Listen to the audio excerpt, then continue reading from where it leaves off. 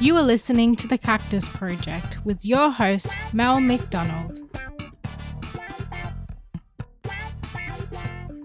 Hi, this is Melanie. Today's interview is a really interesting one. We are talking to Trish Jenkins, who I don't actually want to give away too much because the twist in her story is quite shocking. But if you ever wanted to hear a comeback story, this is it. So I'm not going to tell you too much about Trish. We're just going to go straight into the interview and I will let you find out for yourself. I hope you find it as astonishing and fascinating as I did.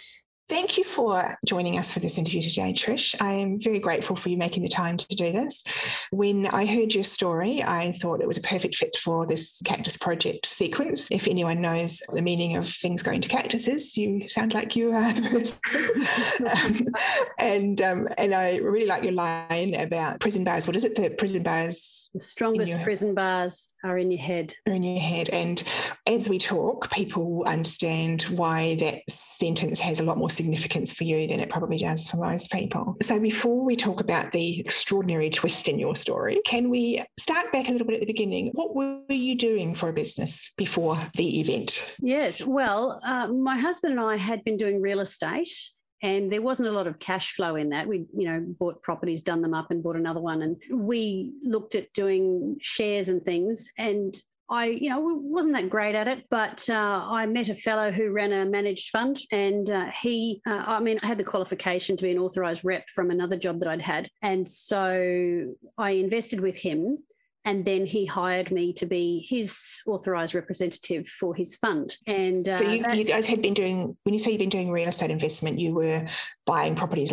like you weren't working as a real estate agent? No, just as investors. You're investors, okay. Yeah. And did you do okay out of that? Were you in a reasonably strong financial position at that point? We were asset rich, cash flow poor. Right. So we were looking for cash flow, right. And we had some investments that started to work for us like that. And then this one was a reasonably good return. And all the due diligence I knew to do seemed to come up all right. You did your due diligence prior to investing or prior to taking a job? Yes, no, I did. We invested a certain amount with him and then he asked me to work for him because he said he just doesn't have the people skills. He just didn't want to be talking to all these people who wanted to be making money from him and he just wanted to be left alone to trade because it was a boutique managed fund. Right. And during that process, he got licensed. So, it was very early days. And so we invested with him. People put money with him. Other people put money with him and it went quite well he'd been doing it. He told me how long he'd been doing it for. I don't believe that was actually true, but I was working for him for about a year and a half and every month the returns would come in and my job was to make sure everybody got paid. So I would pay everyone. And you had invested with him as well. So you were getting paid too, or you? Yes. We had $104,000 with him. Right. And in those days, that was a lot of money. That was when houses were about that much. What was the value of a house? It was 2004. I can't remember what houses were then, but they were going up at the time. So maybe that would be a modest house. Okay. It would be. It would have been a modest one. But actually, I think I bought a house in 2000. I bought a house in 2002 for $96,000, I think, or something. So that was you're probably not far off. Yeah. But it's a significant investment. It's 6 figures, and we were getting our returns every month, and then we kept getting them until we didn't, and he stopped paying. He said to me, "Oh, this is happening in the market," and it wasn't guaranteed. You can't expect that to work every month. So my role was to tell everyone, so we're not getting paid this month because the market's done this or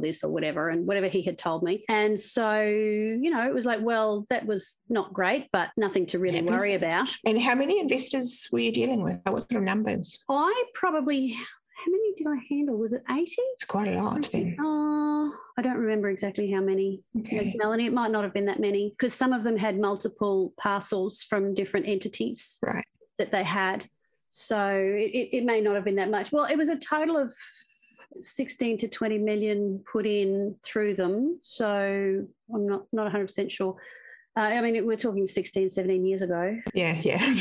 And so they were getting monthly payments. Like, what was the return like? It was high. Yeah, it was a high return. It was one where, I had done these real estate courses where people were making huge returns. And when you go along to these seminars and people are making that sort of money, and they might be making 10% a month, 20 or 5 or 4 or 3, and it is up and down.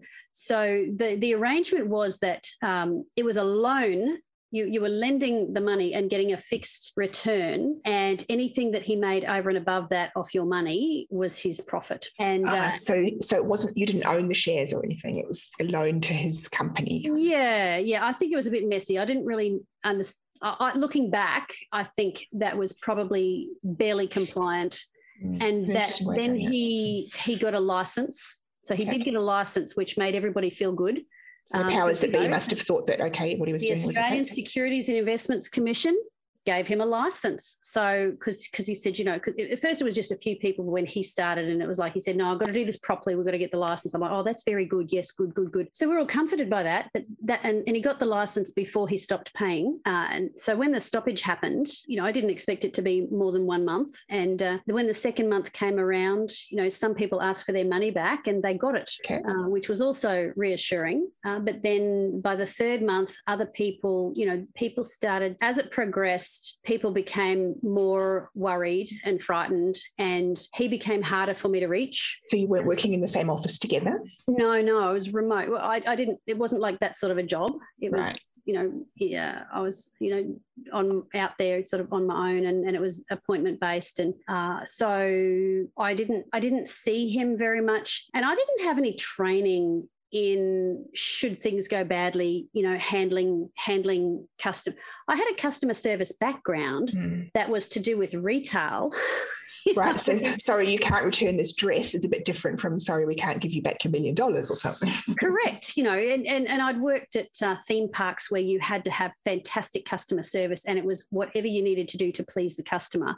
Yeah. So it suited my nature as a people pleaser to be in service and to have my heart in caring for people that are my and even today, with what I do now, my heart is in what I deliver, because I genuinely care about the results of people.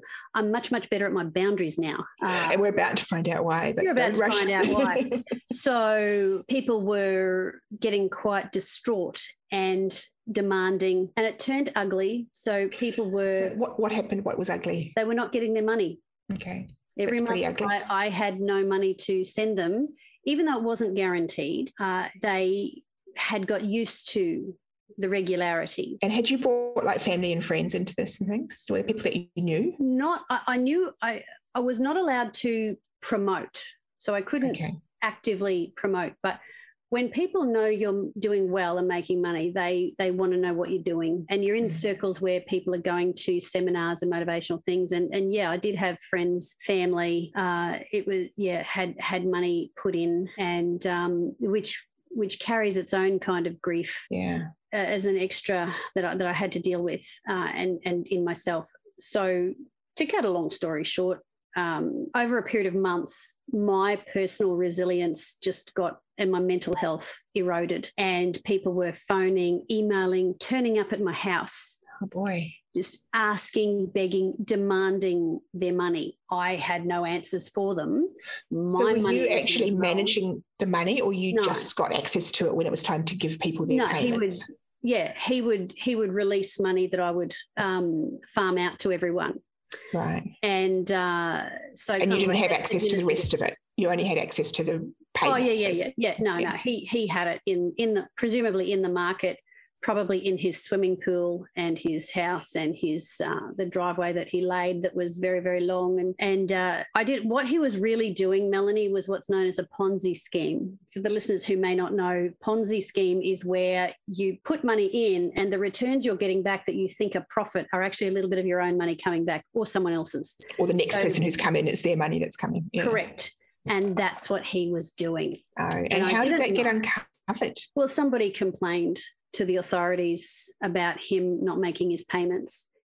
The stress that I felt, here's the thing, you have to manage your resilience. You have to manage your stress and your self-care and your boundaries, and not let yourself get to the point where your stress is so high you cannot think straight. And all you think is fearful and threatened, and it impairs your judgment. And so I lost my perspective, And I said to him, look, these people have to be paid. You know, you've got money over there. Can I use that to pay them? Would that be okay? And he said, all right, do that. So he gave that to me to pay them. And was that your fatal mistake? That was my fatal mistake, because that money was not for them. It was for something else. It wasn't, you cannot use money for one thing for something else. You can't do it. When you're just overwhelmed by stress, not making excuses for you, but when you're overwhelmed by stress, your judgment, like you say, you end up using terrible judgment. And you feel like you have no other option. Now, you would have. But I remember just feeling like I was drowning, and I carried the burden of the other people. It wasn't just my money, because if he had traded badly and legitimately lost our money, we could have worn that. And that was part of the risk. That's the risk you take in any investment. Never invest more than you can afford to lose. But I was taking on the emotions of all these people and having them daily at me, and I just couldn't take it anymore. And anybody I would have gone to get advice from, such as my accountant, had money in it. So you felt like you couldn't talk to anybody? I did. And I thought, if my accountant thought it was great and put money in, why wouldn't it be a good idea? And I felt like I couldn't talk to anyone. I didn't want to cause a panic unnecessarily. And it was just, I lost my perspective and I caved under pressure. Melanie, I cannot dress it up to make it look any better than what it was. I caved under pressure. And I said, can I use this? He said, yep. So I just did. I made the payments to people, and I didn't steal it. I just made the payments. And very quickly after that, I thought, probably shouldn't have done that. And then when did you find out that you really shouldn't have done that? Oh, not for a long time. Right. So people, well, I don't know how long it was. It was probably a few months. It's funny, isn't it? When you're under that kind of stress, it's really hard to remember details and time as well. Like things become blurry. Is that what you find? Yeah, and yes, and you end up getting your facts wrong. And when you're talking to the authorities, they can easily twist you up in knots because, but you said this. And I went, that was afterwards, or was it before? Yeah. But at some point, someone complained to the authorities, who contacted me and said, we need to talk to you about this man and what's going on. Okay. And you have the right to representation. And I went, oh, okay. So when I went to speak to them, I said to them, look, and I still didn't know that he'd stolen money. All I knew was that he'd he'd been trading really well, and then it wasn't going well. So I said to him, can I use this money? So I paid people with this other money. So can you just tell me what to do, because I can actually replace that money from my mortgage. So I'll just put that back. I'm happy. Just tell me, what do I do? You said this to the regulators, or you said this to him? I said this to 3 lawyers from the Australian Securities and Investments Commission as they were grilling me. Did you have a lawyer for yourself there? I did. Yes, I did. Right. I did. And so I said, look, I can put it back. So, just instruct me, tell me what to do, and I'll just do that. So if that helps things out. And they just went, you did what? Oh, no. And I said, well, it was sort of temporary, just to tide him over till the next month. And So you still didn't realise at this moment how much trouble you were in? No, I knew I shouldn't have done it that way. But I thought, well, if I can put it back. Then it's solved. Pull it out of my mortgage, whack it back, balance it up, it'll be fine. Nah. What I did was a breach of the Corporations Act, and apparently quite serious. And a couple of days later, our assets were all frozen. Our bank accounts were frozen. And I was advised it was suggested that I go into voluntary liquidation, right, which was sold to me as, we'll sort you out, love. No, we know what we're doing. We'll get your stuff all sorted out and set you on your way. And I went, oh, thank you. Oh, thank you. And when you're that frightened and desperate, you look for a hero. Yeah. You look for someone who will come in and sort you out and rescue you. Yeah, I am very familiar with this movie up to this bit, not the next bit, but the rest. Corda Mentha, the lawyers there, Lachlan McIntosh, nice enough fella. So, he didn't take advantage. Well, they basically... Their whole business model was about taking advantage in a way. But, and I can mention him because, he's a clever guy. He does this sort of thing. And, he was actually quite civilized about it all. But so really what happened was, what happens in liquidation is they sell off everything you have and pay themselves their hourly rates, like multiple, because they, there's them, there's the PA, there's the secretary, there's the photocopying that's, what is it, $12 a sheet or whatever, and things. And they do that pretty much until there's none left, and then you're on your own. But then they do, it's very rare that there's money back for investors. It's pretty much you can just write it off. I could be wrong. Hey, I'm not giving financial advice. I'm happy to be wrong. If one of your listeners says, no, that's not what happened to me, I'm glad you got. I would love to meet that person too if there's someone who hasn't had that result. But yeah. Right. And so there was nothing left, and that took about 2 years. And we actually got some bad advice in that, where there were a couple of houses we didn't have to sell but were advised to.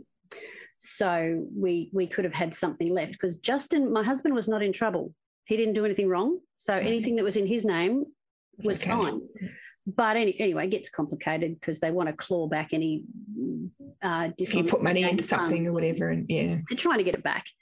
And so that ended that. And actually, Lachlan was very decent. He sat us down and he said, look, I've done it all. I've gone through it all. I've done my report, and you're not the bad guys. It just got a bit messy at the end, and you tried to kind of sort things out, and you paid money that you shouldn't have. So the receiver's liquidators report didn't. Yeah, it was actually quite favourable. Okay, as far as they can be, So I think he was fairly decent about it. What he had to say about the other fellow, on the other hand, was he just said, you were done over, that this guy's a crook. And so the report goes to the Department of to ASIC, who then refer it to the Department of Public Prosecutions, who then, after this couple of years, I was served with papers charging me with fraud. That's criminal charges. Criminal charges. And I tell you what, that's an F word I don't like. No. So were you expecting them, or were the first that you knew was when you were served? No. At first, no. But as time went on, they'd say, well, we don't know. It could happen. So my first lot of lawyers, my corporate lawyers, didn't. They actually had trouble working out whether I'd indeed breached the law. Right. And actually, since then, I've had someone, a top law partner, say to me, I think you were actually charged with the wrong crime. Right. Because it was dishonestly gaining an advantage. And he said, you didn't gain an advantage. You didn't personally benefit. So I didn't. He's, and I it should have been dishonest dealing with funds or something. Yeah, like well, he said, well, I don't know. But he said, you could appeal it. And I went, oh, gosh, no. I don't want to drag it all. And I said, look, I know what I did. I know my part, and I own that. What I had to do was separate what I didn't need to own. Yeah.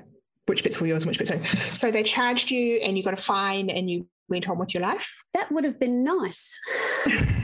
But no, I was served with papers, and that just meant I had a new set of lawyers toing and froing for another 18 months. And, I'd turn up to court for, I don't even know what these things are, for a mention, and then this is a committal and so on. And then finally, because I didn't have a trial because I knew what I had done. I went, yes, this is what I did. And I was waiting for a penalty, so which could have been a fine. Right. So you pleaded guilty I was. Yeah. And I could have got a fine. I could have got nothing. But when I finally went along to court, now the offence was 2005, Melanie. Right. I turned up to court in January 2009. Right. And did you have children at this point?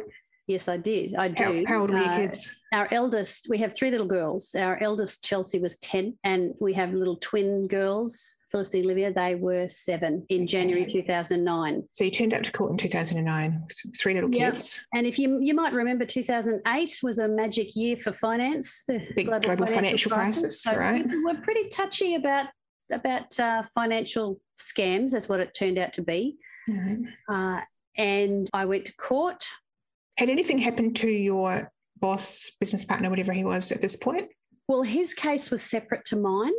Right. And I was asked by the prosecution if I would cooperate against him, and I said, you bet I will. Yeah. Put him away myself if I could. So that was good. So that would also had an impact on their recommendation. And the judge decided to ignore the prosecution's recommendation and give me more, and actually gave me the maximum that he could, which was okay, it's what's called a head sentence of 2.5 years that was suspended after 8 months because I pled guilty. Wow. This is jail we're talking about. This is prison. Not probation or communities thing. No home detention, no, whatever. It's basically from January to September, I was away from my family and I was incarcerated. Yeah. It's unimaginable. Well, I had a few nightmares imagining it, and then it was real. So that they just whooped you off to prison straight away, or did you get to go home and pack your pajamas? The court appearance went over 2 days, so I went home in between in the evening, and that was really hard. That was really fraught. And then there was they said, oh, well, if you can put the money back, then that will have an effect, but we can't say how much of an effect. And it was like, well, when I could have paid it back, I would have, but now we were skint because we had spent everything we had on these expensive lawyers. These were expensive lawyers. And, I think we spent about $160,000 in legal fees. I think I did a bit of a rough calculation at once, for that, which might be nothing compared to someone else, but for us it was everything. And our parents said, oh, maybe we can, do. And I went, you know what? No. I said, because we don't know what effect it's going to have. It might be nearly nothing. And then, I said, I will pay whatever price I get given, and then it will be over, is what I thought. If that happens, it'll be over. And I got the 8 months. And that was the best part of a year. And so you actually, I don't know, we could be here for hours if I keep asking you about the details, but I think it's not the experience that a lot of people have. So I think your willingness to share it is really generous. Thank you. I appreciate you talking about this stuff. Because we are going to talk in a moment about what happened after and what happened during even. What was it like, I guess? Yeah. And then what happened? That's a fair question. Look, what was it like? Oh, my goodness. It was like the Twilight Zone, where, probably some people won't know that show, but it's where the premise is they have different fundamental rules that we normally live by that are different, that good is bad, bad is good, comforting someone, you're not allowed to do that because you're supposed to report them if you see someone feeling down. It was just, everybody's there, Melanie. Everybody is there. You think that it's just the roughies, but every strata of society is there. But most of them, yes, are from disadvantaged, low socioeconomic areas, lifestyles damaged, really, really damaged, particularly, in a women's prison where processed, and you see the doctor or the nurse and they, I remember going through and seeing the nurse, she might have been a doctor, I don't know, but she was asking me all these questions about my health so they can take care of me. And these questions were, have you been raped? Have you been trafficked? Were you molested? Wow. Do you have a sexually transmitted disease? And it was all about sex, all this stuff. And I'm like, I'm a married middle-class woman. I've been married to the same guy since, 92. And I said, how many women have been affected by that sort of thing? And she said, well, give or take about 92% who come through prison, And, there is a correlation between, that's not to say, someone might say, well, I got molested and I never did that. And I don't want to denigrate that, but it's so damaging. Well, if you look at, you were talking about before when you were under massive stress in the business and you made a bad decision. And so if their whole lives are overwhelming stress, it's pretty understandable that people make bad choices, isn't it? It is. And their ability to make good judgments is impaired, because if they're in a family where things are dysfunctional and, they're being abused, it affects your psyche, and you're not going to be happy and blooming and dancing around the place and academically, brilliant. And so, some people would escape into school, I guess, they would do that. But when you're hurt and angry and frightened and you feel no safe place, you will be drawn to people who might give you some comfort. You might be drawn to alcohol or drugs because they give you some relief, some escape. And then you end up running with the wrong crowd you become the wrong crowd. Yeah. And then you're doing crimes to get money for the drugs, and you don't have those role models, and you don't have you didn't grow up with the motivational talks, you can do it, where everybody gets a ribbon, all this sort of stuff. You just don't have that. So there's so much, it doesn't mean that you can't learn it and recover and grow. But what happened, Melanie, I got there and it was so strange. And it was a culture shock for sure, because I don't come from disadvantage. I'm not overly privileged, but certainly a lot more privileged than I thought I was. That's for sure. I can read and write. I've been educated. I can, I get a job. I'm not in danger. I have a family that love me. I didn't realize that was more than normal. Yeah, that most people don't have that. Yeah. Well, not most, but there are a lot of people that don't. Yeah. It's right. And so I knew I had a choice. I had a choice to make. And I am fortunate that I have had a lot of training in people skills and customer service, but also in attitude and mindset and faith, including, how embarrassing is that? Pastor's kid. Yeah. Oh, that was just the shame. Oh my goodness, the shame. But I knew that I had to be proactive about my response and how I was going to think about these things. So I was tempted into self-pity. Yeah, that would be pretty understandable if you went there and just spent 8 months lying on your bed feeling sorry for yourself. Well, I knew that would be death. Like that. Your biggest enemy is self-pity, because you end up justifying yourself and crippling yourself. So I had to choose a different path, because I had to come out of that situation. I had a family waiting for me. So this wasn't just about me. I had to go through this. So it's one thing saying that you should do that, but how do you find the strength to do that? Well, I do have to admit that was faith-based. Like I would say to all of your listeners, and I know this is not a religious show, but if you have got any kind of faith base that you can go back to and look for, there are foundation. There are principles in religion that you can find in all religions, but mine happened to be pretty effective, where I could find comfort and a bigger picture, and I never felt alone in my cell. I was never alone. I never felt alone. Sure, I was alone, but I never did. So that was a great comfort, but also it would test your faith, though, wouldn't it? Did it or not? Oh, I never questioned the existence of God and God, but what it did test and change was some of the assumptions I had previously held around finance and what would attract blessing, what I could expect God to do for me. Right. If I gave, if I was good, if I, whatever, that would automatically protect me from disaster. And I think sometimes we forget that, and particularly in some of the more new age people who kind of think that the universe is theirs to command. Mm-hmm. And it's not. As you found out. It's not. But I felt like there was a purpose. I'm also not one of these people who says, "Oh, everything happens for a reason." I just want to smash those people in the face. I'll join you in that. Yeah. Well, so, I'm a rough and tough crim, aren't I? I hate that. So these ex-cons, they go around. Like it was meant to happen, and I made a wrong choice, and I faced the consequences. That was not designed for me. It was on the cards that's potentially what my one of the options. Given enough pressure, I may do something, maybe something like that, but I'm responsible. However, I also believe that how you see determines how you succeed. Okay, so tell me more about that. I knew that how I chose to see that situation would determine how I went through it and how well I came out the other side. Wow, that's impressive. I knew it at the time. And so I had to choose, how am I going to see this?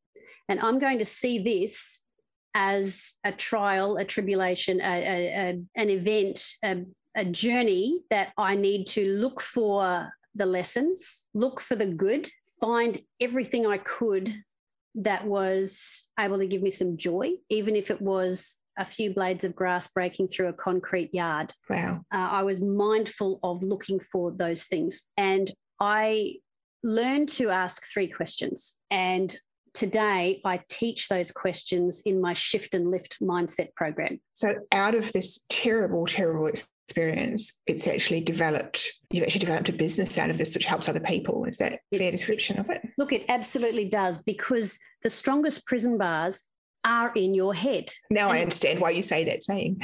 Yeah, it doesn't have to be a real prison. You might feel entrapped in your relationship. You might feel imprisoned in your job. You might feel imprisoned in under depression, anxiety, sickness in your body can make you feel trapped and imprisoned. And how you view what you're going through will determine the kinds of answers that you come up with for responding.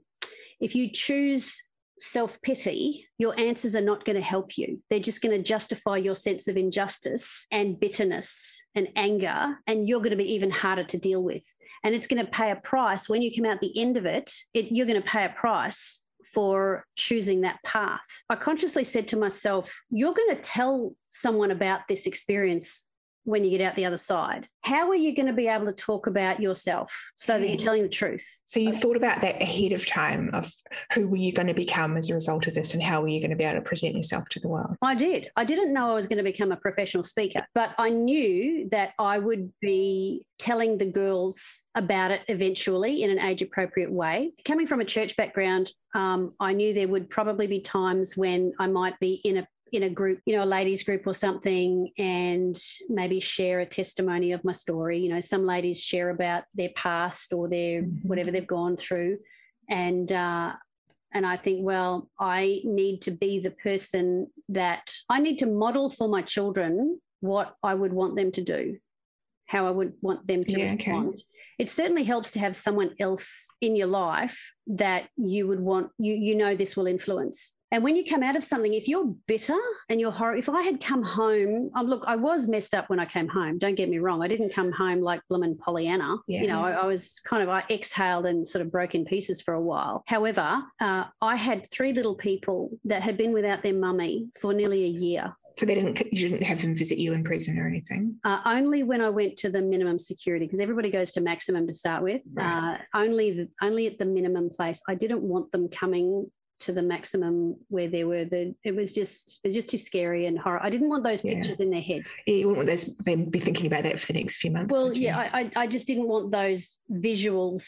Look, other people made different decisions. If I'd been there longer, perhaps, but what other people choose to do with their children is up to them. But for me, I didn't want them having that imprint. So they saw me in the minimum. But coming home, if you emerge from your situation, whether it be a bankruptcy, whether it be, whatever, how you're talking about what's going on at work and in front of your children, be very aware of what you're saying in front of your children and stop it. You're the grown-up. You are the grown-up. If you want to go and have a tanty, get in your car, drive to a car park somewhere deserted and scream and shout and cry your lungs out. Because so basically you're the grown-up and think about the consequences of anything that you do for your kids, really. Be careful what you do in front of them and what you say in front of them and about the people that you're dealing with. They don't deserve that sort of burden, and kids take it on as a huge burden, that sorrow. And you will poison the next generation with your bitterness. And so what if you are, if in the business context, what if you've got a business that is sinking and you're really, really stressed? How do you, because you would have been in that sort of, how do you deal with that with your kids? How do you have that not affect kids? Because people listening now who've got businesses that are in trouble and it's overwhelming them. How have you got any advice for them on that? Well, your children are not your mentors. They're not your best friends. They're not your girlfriend. You don't unburden yourself to them. When you're really, and I should put a gentler tone in my voice. Okay. I think you're allowed to have an opinion since you've actually had to address this for yourself. Well, firstly, we didn't splash our money around on our kids so that, they were used to getting $100 and going, go and get lost, go to the shops, here's $100 or whatever you want. We didn't do that. We were fairly modest in our dealings with them financially as well, because we didn't want wealthy brats growing up. So there wasn't a huge difference in lifestyle. We did move house. We had to go and rent and so on. We did put them in a school that Like we went to work to pay our lawyers and school fees so that they were in a nice, the environment that we wanted, and we had that support.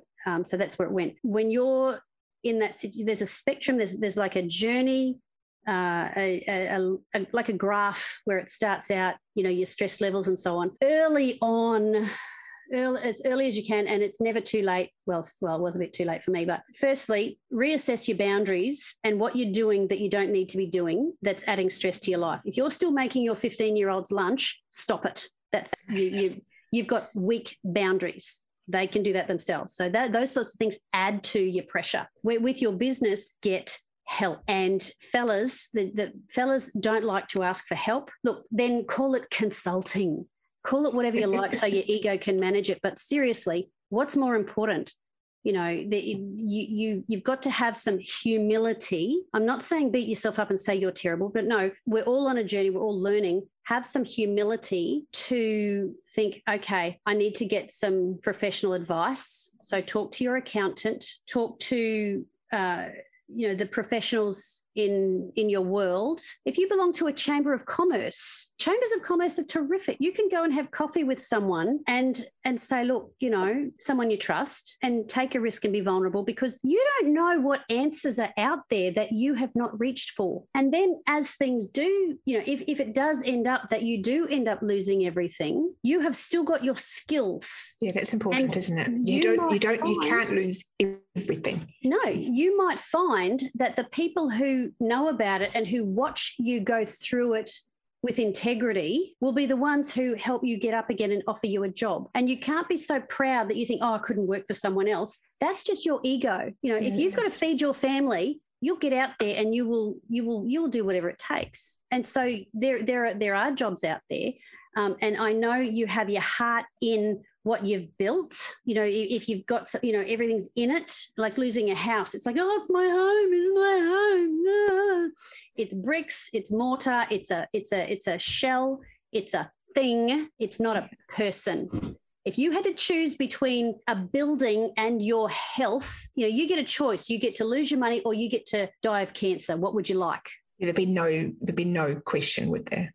You talk to someone who's terminally ill and say, I'm just sort of thinking, and they'll be like, pull your head in, like serious, because what it is, and especially for the faith, I'm a bit tougher on the faith people, Melanie, when I talk to them, because we have a word for it in my culture, and it's called idolatry. Right. So when you're too attached to your material stuff, it's that sort of worshipping false idols. Yeah, you've got to ask, and you don't have to be a faith person to be attached to your stuff. Would you choose, if your child needed a heart transplant and you're in America where you've got, and you don't have health insurance, what would you sell? Yeah, everything.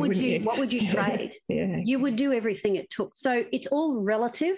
It's all about perspective. But if you go down and give into that bitterness and self-pity, and don't get me wrong, if you go to the doctor and get some little helpers, some antidepressants, that sort of thing, do that and go for walks, get out on the grass, take your shoes and socks off and put your bare feet on the grass and take deep breaths, go to the beach, do these things. Do not turn on your partner, your spouse. Do not turn on them, because my husband and I made this decision very deliberately and consciously that, we said to each other, everything that we have has been taken from us. They're not taking us. I was curious about that. Like, he didn't blame you? Never, not once. Wow. I did. Yeah. I just beat myself up so badly. But no, he didn't. He put the blame squarely on this fellow who had deceived us. Right.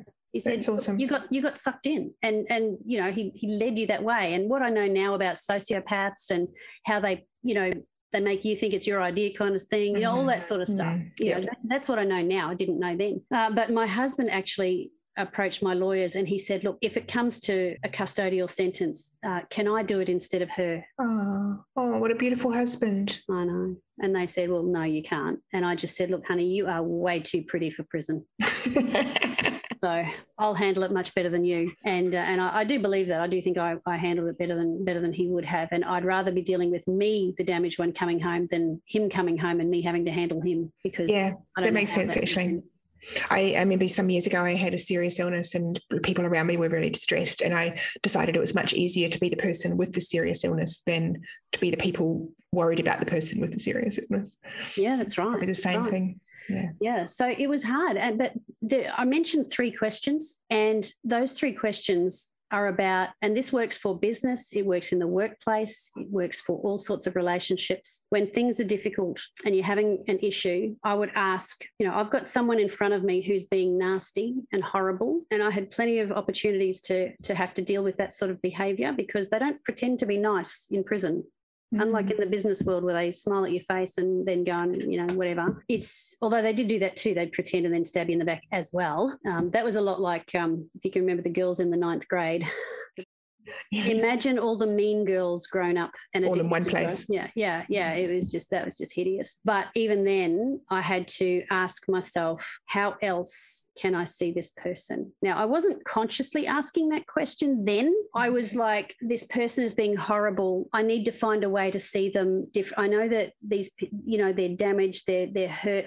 I didn't justify their actions, but I looked for an explanation in their life, because usually they were drug addict and they'd been dysfunctional and they didn't know any better. But I would ask, how else can I see it? Actually, at the time I was praying. I was like, Lord, how do you see this person? So I was asked, I was looking for a different way to see that person. And today, what that looks like in the workplace is, how else could I see this person who seems to be giving me grief? Okay. And the second one is, how else could I see these circumstances?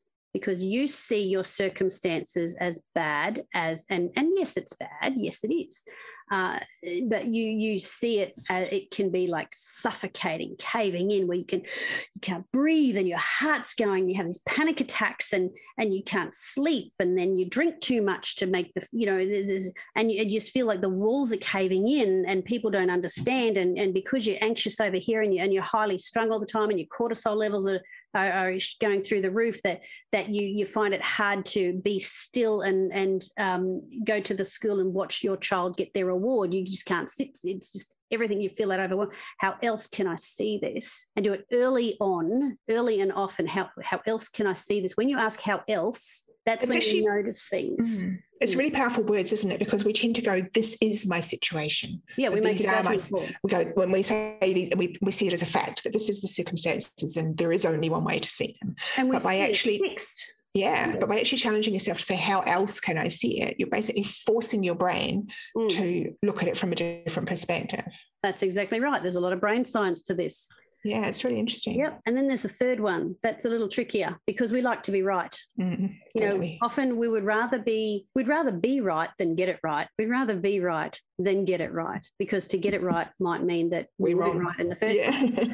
So the first one is, how else could I see this person? How else could I see this situation? And the last one is, how else could I show up for this? Okay. That's a powerful one. Well, you can really, I guess you would ask yourself, how am I showing up for this? How am I presenting for this? Am I being a dragon lady? Am I being a monstrous man? Am I justifying my anxiety, my anger with abusive outbursts at the wrong people? Am I frightening my children to try and make them behave? Because the little bit that they do that plays up like normal kids do just sets you off because you're so tense. How else? Or if you're an employer with staff, same thing. How are you? Absolutely. If you're a staff member, I'll tell you a frightening story.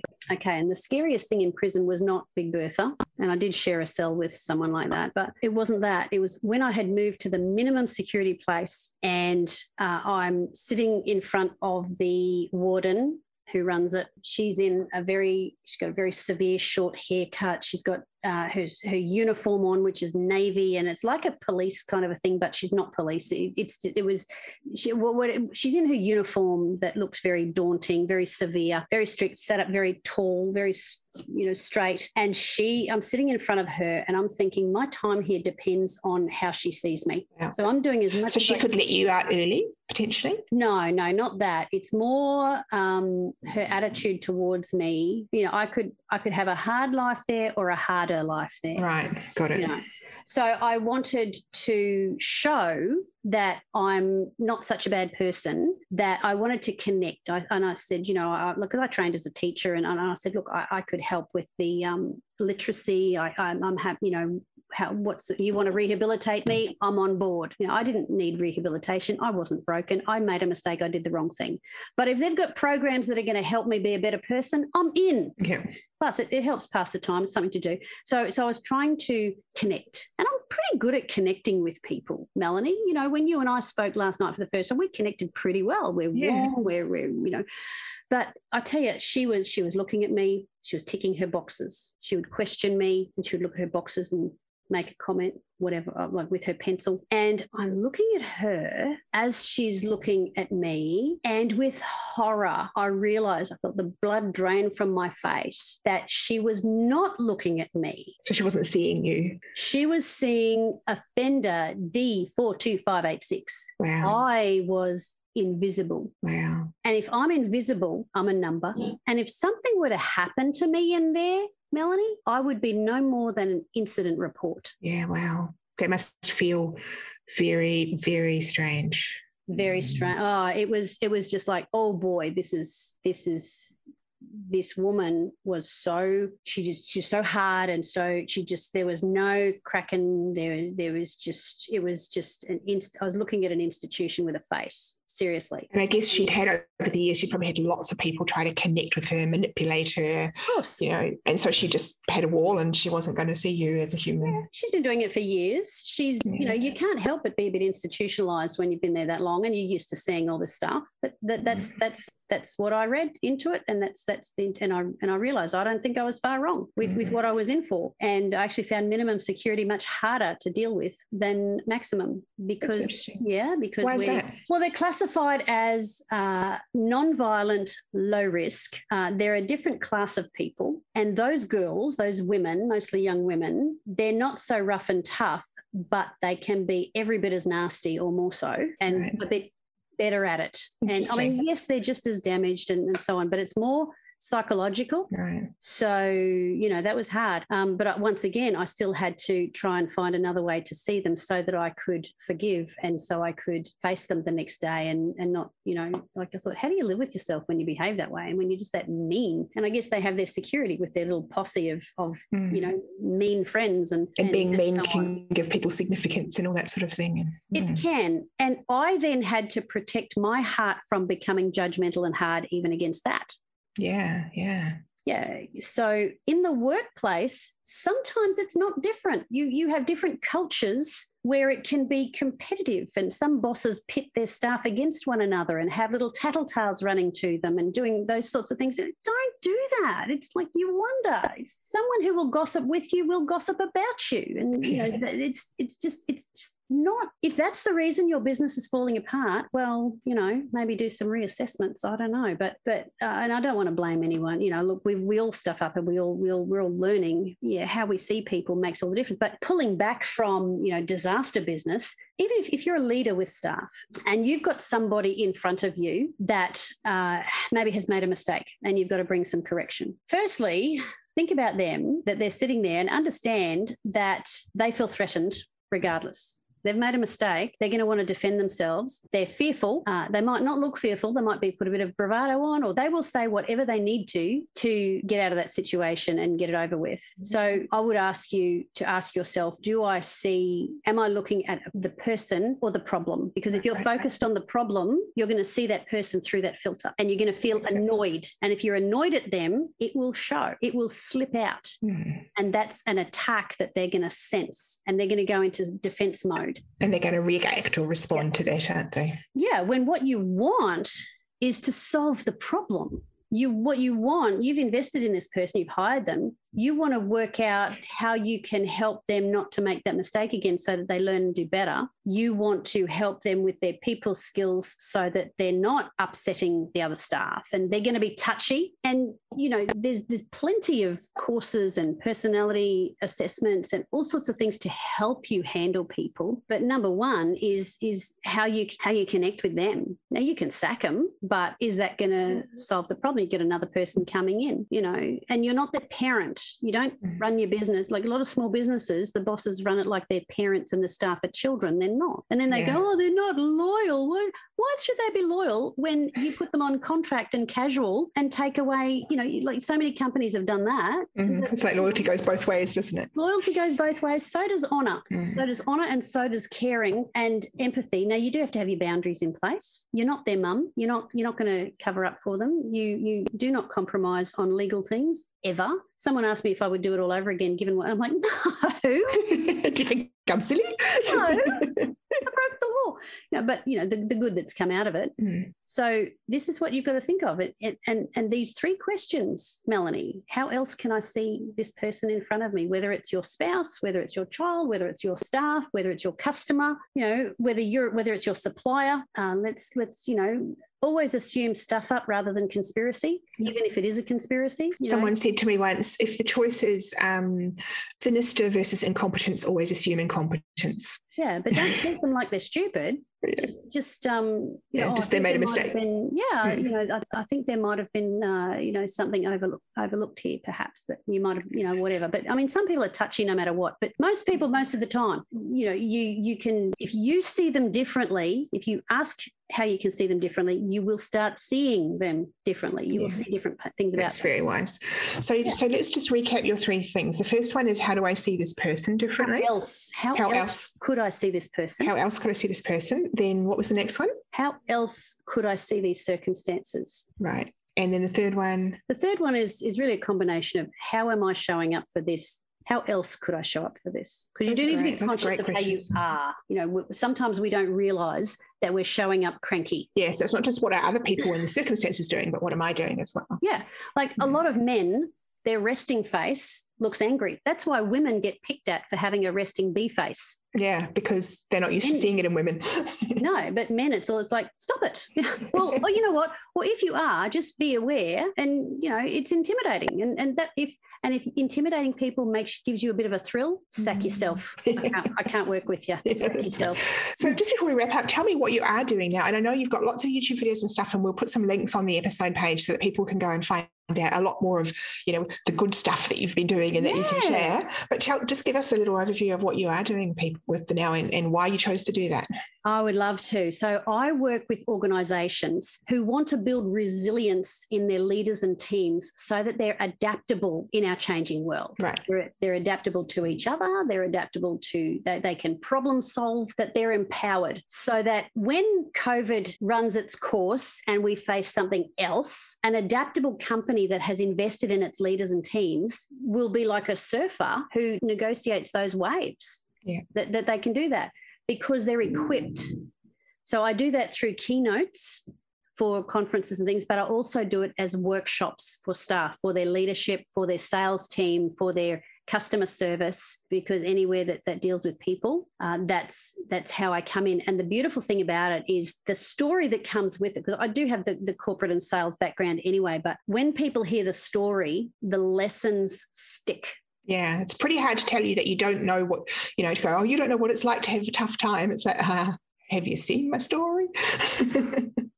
It gives you, interesting. So the lessons would stick because it's a memorable story. It's a remarkable story. And it's remarkable that you came through this with the grace that you did, where it was, how do I learn from this? I don't know how many people go to jail and one of their early thoughts is, how am I going to make this a learning experience? Well, you have to with everything, but the self-care is important, that you when you're under pressure, look at your boundaries. What can you delegate? What no longer needs to be done? What's been superseded? And take the time to work on your business so that you're not just in it all the time, like a duck, with the feet flailing under the water. You are worth taking care of and investing in every bit as much as your staff are. You probably spend lots of money on your staff well-being and probably at your own expense. That's not okay. You've got to take care of yourself and your family, because your kids will grow up before you know it and they'll be gone. And how you are with them now will determine how often they want to come home and see you and which old folks' home they choose for you. Yes. What's that line? Be nice to your children because they'll be choosing your old folks' home. There you go. So people can find me. I have two, the business role that I do, they can find me at speakertrishjenkins.com. Speaker Trish Jenkins. Speaker. Yes. SpeakerTrishJenkins.com. On the episode page. Yep, that's great. And I have if they want to, there's plenty of videos, testimonials, media appearances there. Plus I have a YouTube channel, which is just my name. It's youtube.com and it's just Trish Jenkins on YouTube. Google me, you'll find me everywhere. And then on the other side of things, for those of your listeners who are involved in faith, in churches, in parachurch groups, women's groups, I do ministry as well. And that is... you've got a separate website for that? Separate website is trishjenkinsministries.com. And they can, Google me, both of them will come up. I have a separate YouTube channel for that, which they'll find all of that. But mainly just Google my name and you can choose which direction you want to go to for those. My corporate work is not ministry. Well, I call it ministry, but I keep to the brief with the corporate stuff. The ministry stuff is more behind the scenes where that backstory kind of comes into it. And if people do want to read my story, I have got my book, which is called Treasures of Darkness, A Prison Journey. And that was I wrote letters and journal entries while I was incarcerated. So they can take the journey with me. In real time as you're going through it. Real time. Now, I don't want to spoil the ending, but she gets out. I'm pleased that she gets out.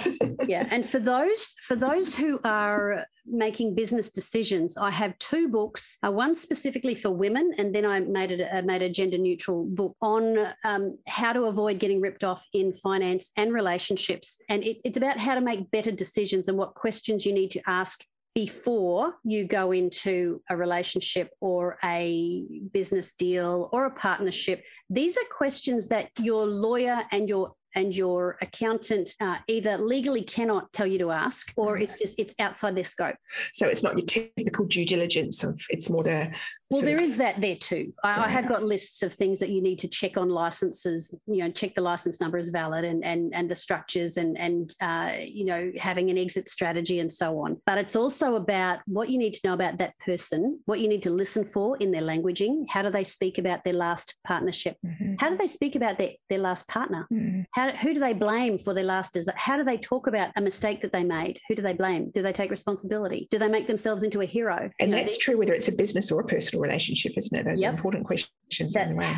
And the decisions they make around money, are they someone who has no problem with being dishonest on little things? It's the wrong change in the shop and doesn't tell them, that sort of thing. Well, that's right. I mean, do they have moral integrity? You might not agree with me. Some people may not think it's relevant, but if someone is cheating on their spouse and you know about it and they know, well, that's their primary relationship. So if they're going to do that to their spouse, what are they going to do to you? Yeah. When the temptation comes. It's just a very good question. Good thought. So I'm conscious we've gone way over time, but it's been so interesting. I don't think anyone's going to mind it all. Have you got any sort of parting words that you would like to leave people with? Yes, I do. There is always hope. There is always a way out. There is always another way to see things. You can get help. It's not the end of the world. Please get help. If you're suffering mentally, go to the doctor. Get some professional help. There's no shame in it. It will give you some relief and some room to be able to think, because when you're highly stressed, you can't think. So there's no shame in getting some medication to help you with that, and getting some counselling. That's that. You are worth it. You are worth taking care of, and your family are worth it too. Don't take it out on them. People say they have to love me. They don't. A lot of them leave. Don't be that statistic. But it's never too late. And even when you have lost it all, there is hope. You can come back. I thought I'd messed up my life permanently with you. How do you deal with a criminal record? And your profession is in sales. And no one wanted to give me a job. I don't qualify to stack shelves at Woolies, but I can make a difference in people's lives now. So look at what you do have and think about how you're going to tell your story afterwards. What light are you going to paint yourself in? Do that. That is wonderful. I don't think there's anything I can say to that. That's just amazing. Thank you so much, Trish, for that. I think that's going to be a really powerful message for people, and I really appreciate you sharing it. Thank you. It's been a pleasure. This episode of the Cactus Project is sponsored by Global Training Institute, Australia's leading online training college. It was presented and written by Mel McDonald and produced, edited and visually designed by Maggie Hazaruni. We hope you found this interview interesting. For more inspiring stories from people whose businesses went wrong and how they recovered, or went to Cactus as we say in Australia, please subscribe to the Cactus Project on your favourite podcast app and visit our website at www.thecactusprojectpodcast.com. You can also join our Facebook group, The Cactus Project Discussion, to join in the conversation.